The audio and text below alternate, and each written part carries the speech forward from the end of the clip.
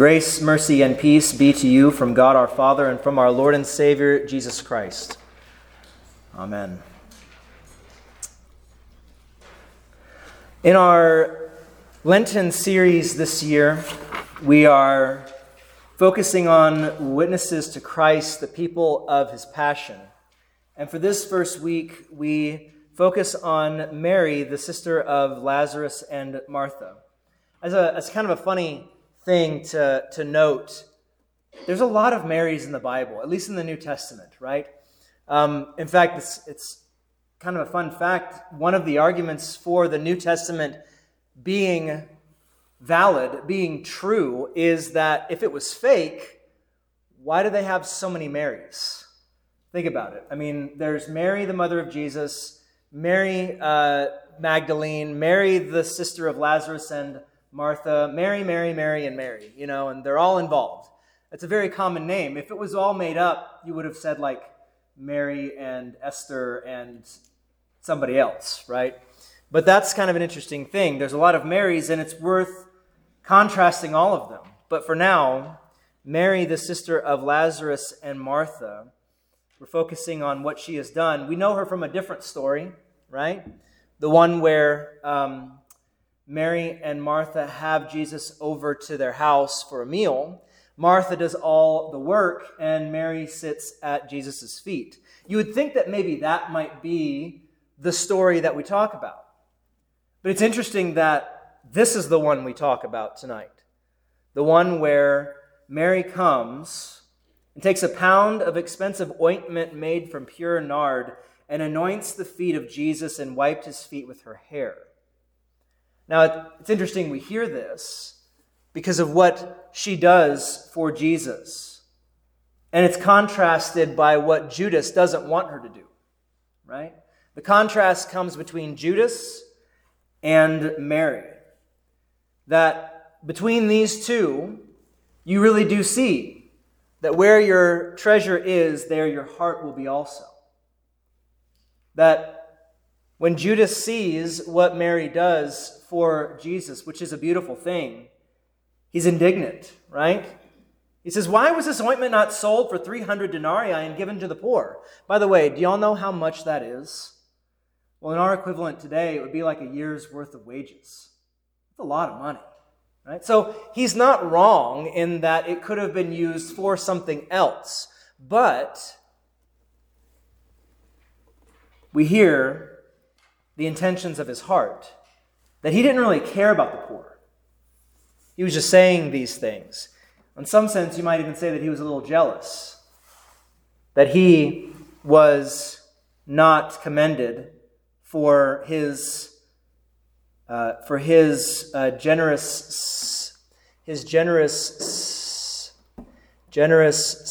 suggestion, right? That Judas's treasure was only and ever on this earth. He was only ever concerned with those things of man. And he responded in kind. While Mary shows that her treasure is not of this world. Well, it's of this world and that world to come, right? Her treasure is Jesus himself. That the body of Christ is what she treasures. And whether she fully realizes what she's doing in that moment or not, she does a beautiful thing. And in what she does for Jesus, it actually is foreshadowed. It foreshadows what Christ would do for us. That she cares for the body of Christ by giving at such a rich cost to herself. A year's wages is not something to sniff at. When money's tight, you don't necessarily want to just throw it away, right? You don't want to just use it foolishly, and she did not use it foolishly. She gave at a rich cost to herself. And this foreshadows what Christ would do 6 days from that point in time. That it says 6 days before the Passover.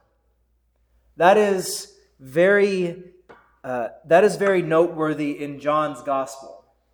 That when you see the Passover in his gospel, especially this Passover, this particular Passover that they're about to join in on, Well, you know, or at least you would expect that this is really talking about not just the annual feast that they would have in Jerusalem, but this is the Passover of Passovers, where the Lamb of God who takes away the sin of the entire world would be sacrificed on the cross.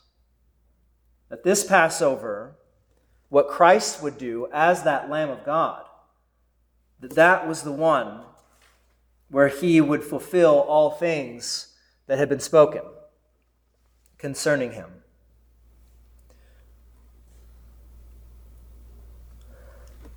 From this, we should learn something, right? What should we learn? Well, it sounds pretty self-explanatory, right? Don't be like Judas. I mean, if there was ever anything more obvious than that, I don't know what it is. But don't be like Judas. When you see someone giving richly and giving extravagantly for the sake of the kingdom of God, for the sake of the body of Christ, don't be like Judas. Don't be jealous. Don't be resentful. Give thanks and praise that that person was moved by faith to do such a great thing for the body of Christ, right? And on the flip side, be like Mary. Give lavishly, according to as God has given you, because God has given you rich blessings of salvation and life everlasting, right? That because Christ loves us, we love others through our gifts and our talents and our treasures, right? That because Christ is our Passover lamb, we give thanks and praise by doing as Mary did and pouring out our love at great cost to us. Not just anywhere, not just here and there, and not indiscriminately, right? But specifically, I'd say if you want to start somewhere, start with the body of Christ. That is with his church, with other believers, with other brothers and sisters in Christ. That Paul uses that image of the body of Christ as the church to show that even though you would think that someone is not very significant, they don't contribute much, they're really just kind of good for nothing according to the world's standards. That would be like children, right? Or even folks who are in homes or who can't get out, right? That to the world they would seem kind of useless, but to us, they are precious members of the body of Christ. That when Mary went and poured that perfume on the feet of Jesus, he was the Son of God, right? He is the Son of God. But when the Son of God, the Word made flesh, walks around in the dirty Jerusalem streets, even his feet become unsightly, right? His feet become gross. There's something you do not really want to touch. But Mary goes and she blesses his feet. She gives thanks to those feet, right? Those things that other people would say, that's disgusting. They're not really worth paying attention to.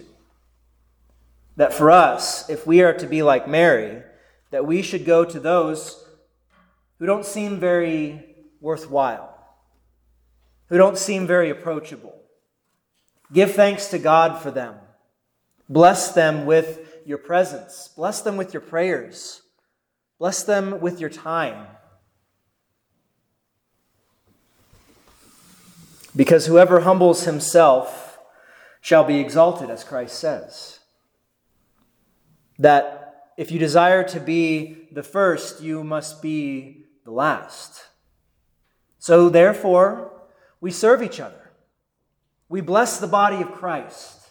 We give thanks to those members, all of the members that Christ has placed as part of his body. Because he has distributed freely, he has given to the poor. His righteousness endures forever, as our epistle says. So that one gives freely, yet grows all the richer. while another withholds what he should give and suffers only want. That within this, God desires us to give.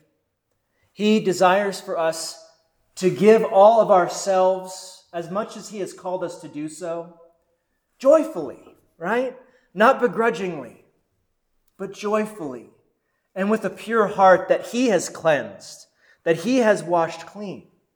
We do these things because Christ first loved us and poured out his entire self for our sakes.